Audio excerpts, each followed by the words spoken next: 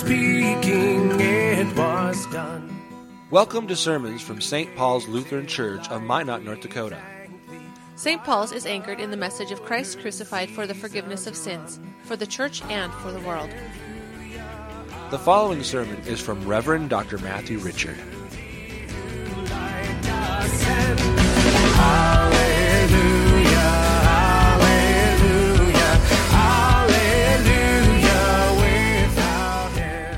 The epistle is from 1 John chapter 3. Do not be surprised, brothers, that the world hates you. We know that we have passed out of death into life because we love the brothers. Whoever does not love abides in death. Everyone who hates his brother is a murderer, and you know that no murderer has eternal life abiding in him. By this we know love, that he laid down his life for us, and we ought to lay down our lives for the brothers. But if anyone has the world's goods and sees his brother in need, yet closes his heart against him, how does God's love abide in him? Little children, let us not love in word or talk, but in deed and in truth. This is the word of the Lord. Thanks be to God. In the name of Jesus. Amen. Toto, I have a feeling we're not in Kansas anymore. Yes, Toto, I have a feeling we're not in Kansas anymore. These were the famous words spoken by Dorothy, if you can recall, in the 1939 movie The Wizard of Oz. As you may recall, Dorothy was knocked unconscious during a tornado and ended up in the mysterious land of Oz, that magical land of Oz. And soon after arriving in this new magical land of Oz, Dorothy utters again the now famous quote, "Toto, I have a feeling we're not in Kansas anymore." Now, I mentioned this morning because over the last several decades, the Christian church in America has also been identifying with Dorothy. Somewhere along the line, we were wrapped up in a tornado-like storm and somehow transported to another culture. It is true. As we open the doors of the church, as we look out the windows and we gaze out of the church's front doors, we come face to face with a world that is different and frankly overwhelming. We look out the door and we say we're not in this American culture that we once knew. Indeed, there's a change in our cultural landscape of seismic proportions in which every area of society and life has been changed. Like Dorothy again, we've got a feeling that we're no longer in an America that we once knew. Like Dorothy, the Christian church has recently been saying, I have a feeling we're not in a Christian culture anymore. Now, as many of you already know, the Christian church used to be in a position in society where it was in a position of influence and prestige and respect. In other words, the church was embraced and supported in culture. This resulted in a society that understood the basics of the Christian story, the Christian narrative, the Bible itself. Words like grace and words like atonement and Trinity were basically understood by everyone in the church and outside of the church. Indeed, most people understood the fundamentals of the Christian story itself. Even if they did not attend church, they knew the stories. Furthermore, people inside and outside the church would often seek out the pastor during times of struggle, in times of assurance, in time of need. Indeed, in life's issues, the church was often esteemed and appreciated. The church was often put in the center of the city with the steeple sticking up over top of the tree line. It was at the center of society. Overall, there was a uniform, we could say a uniform and common foundation to an understanding of life. In spiritual conversations, you could begin with the assumption that those around you understood the basic biblical story, whether they were Christians or not. And so we could say there's no doubt about it that Christianity has enjoyed a relatively smooth ride these last 200 plus years in the good old USA.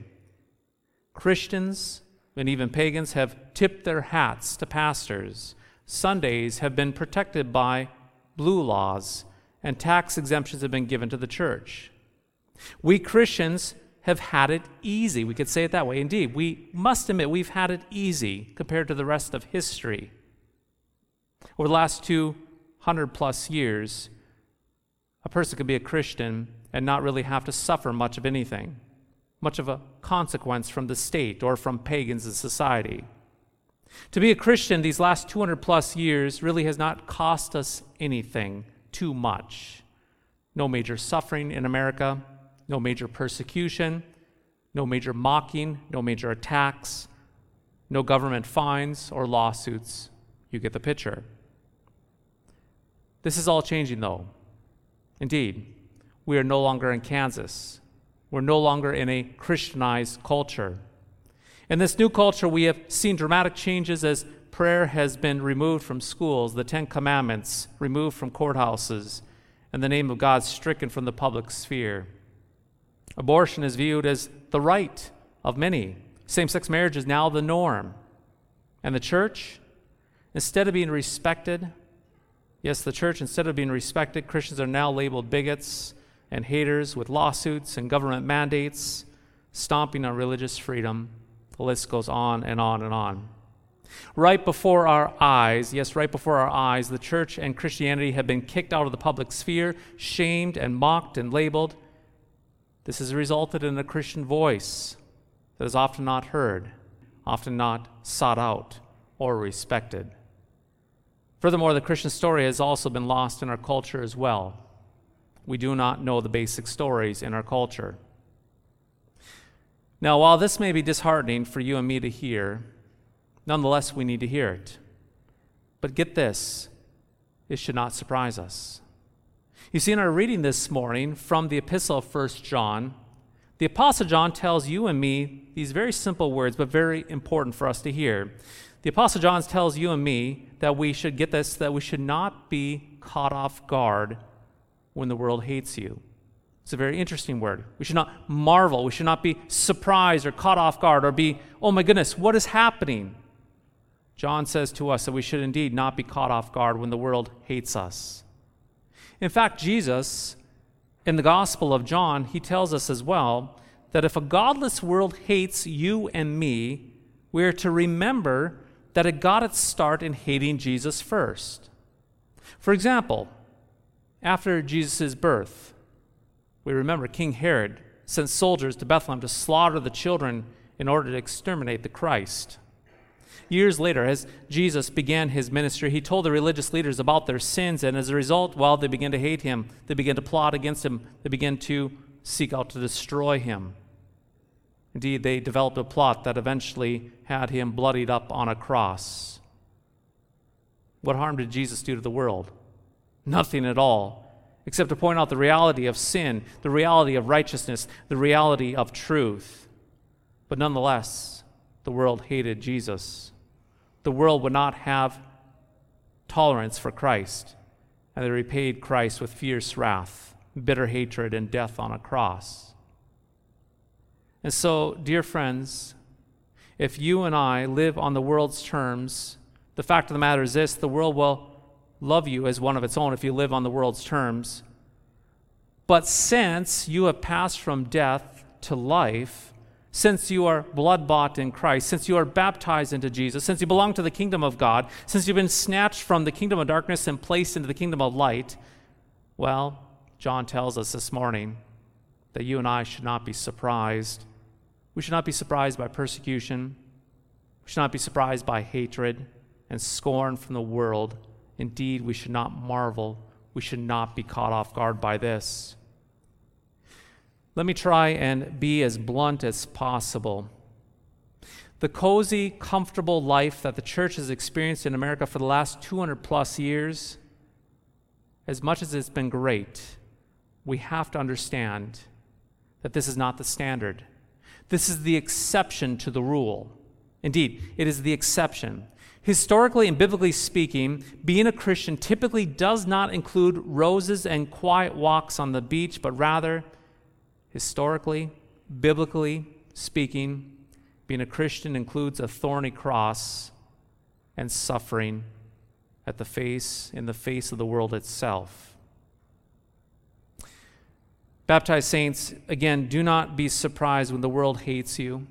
In fact, we should learn to expect it and not be astonished, to not be caught off guard when the world treats you and me the way that it treated Jesus. But this is where the obvious problem exists for you and for me, and that is this: we don't like persecution. We don't like being hated by the world. It makes us feel uncomfortable. Name one of us in this sanctuary that enjoys being the butt end of a joke. Name one of us in the sanctuary that enjoys having scorn tossed our way. And so there's a part of us that wants it like the good old days. Indeed, we want it like the good old days. But dear friends, those good old days were the exception. They were not the norm. We're not in Kansas anymore. We actually need to come to terms with the fact that the Christian-friendly version of America has perhaps sailed, leaving you and me with a world that will hate us, just as it hated Christ, and indeed continues to hate Christ. And so again, we shouldn't be surprised, as John tells us this morning. We should not be surprised when the world hates us. Instead, we should come to expect it. In fact, when the world hates us, we could say, let the world do what it does. Let the devil spread his fear, and let the world burn with its fury. But you, as dear baptized Christians, again, you will not be surprised by the world's hate, but indeed take comfort, for you are safe in the ark of the Christian church. Indeed, from the ark of the Christian church, know that you actually have, in spite of the world, that you have nothing to fear. For Jesus has promised us in Scripture that the gates of Hades shall not prevail against his mighty fortress, the church embedded in his grace, the church embedded in his comfort, the church embedded in that gospel, the gospel for us. And so hear this, blessed flock. The Holy Spirit through the Word is your comforter against terror, your truth against lies, and your witness against tyranny. You are not alone in spite of the persecution of the world. We are the church. We are the bride of Christ, and Christ, well, he protects his bride no matter how bad it gets. He will not abandon us. Blessed baptized saints, we must keep in mind that the fight that we find ourselves in right now is to not get back to Kansas. The fight is not to somehow try to get back to Kansas, to somehow get back to a Christianized culture, to somehow avoid persecution, to avoid the hate and avoid the attacks from the world. But instead, the goal is, and always has been, is to remain and abide in Christ, who has called us out of darkness into light. And so what all this means, what this all boils down to is this: regardless of the culture or the age that we find ourselves in, nothing really changes. If there's favor from the world, well, it's all about Christ for you and for me and for our neighbor. But if there's hate from the world, get this, it's all about Christ for you and for me and for our neighbor. Nothing actually changes. Whether the world itself is kind to the church or cruel to the church, it does not matter. Because it's really not about the world. It's about Christ who is for you. It's about you being tucked into your baptisms, about you abiding in the ark of the church, by you abiding in Christ, the one who is for you in spite of the world.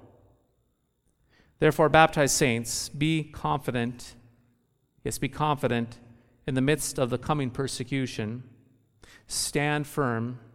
Do not fear the land of Oz, or the wicked witch, we could say. Do not fear the evil foe, but rather receive and confess Christ crucified for the forgiveness of your sins, in season and out of season. Receive and confess Christ crucified, whether the church grows or declines, whether we are persecuted or embraced. Receive and confess crucified when it is popular or when it is not, when it is politically correct and when it is politically incorrect. Receive and confess Christ who is for you. In the months and years to come, the devil and the world may attack us, may attack you, may attack this church, but they will not overcome the baptized Christian. Indeed, we might die, but we will not fall away. The Lord will keep his own. Jesus did not die in vain and will not give up on you and me.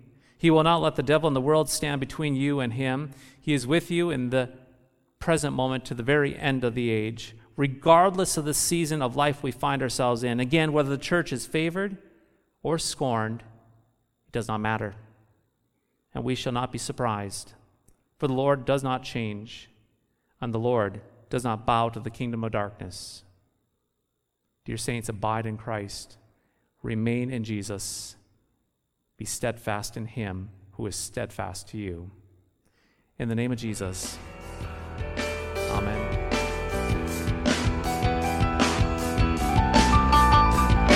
Thy strong word bespeaks us righteous, bright with thine own holiness.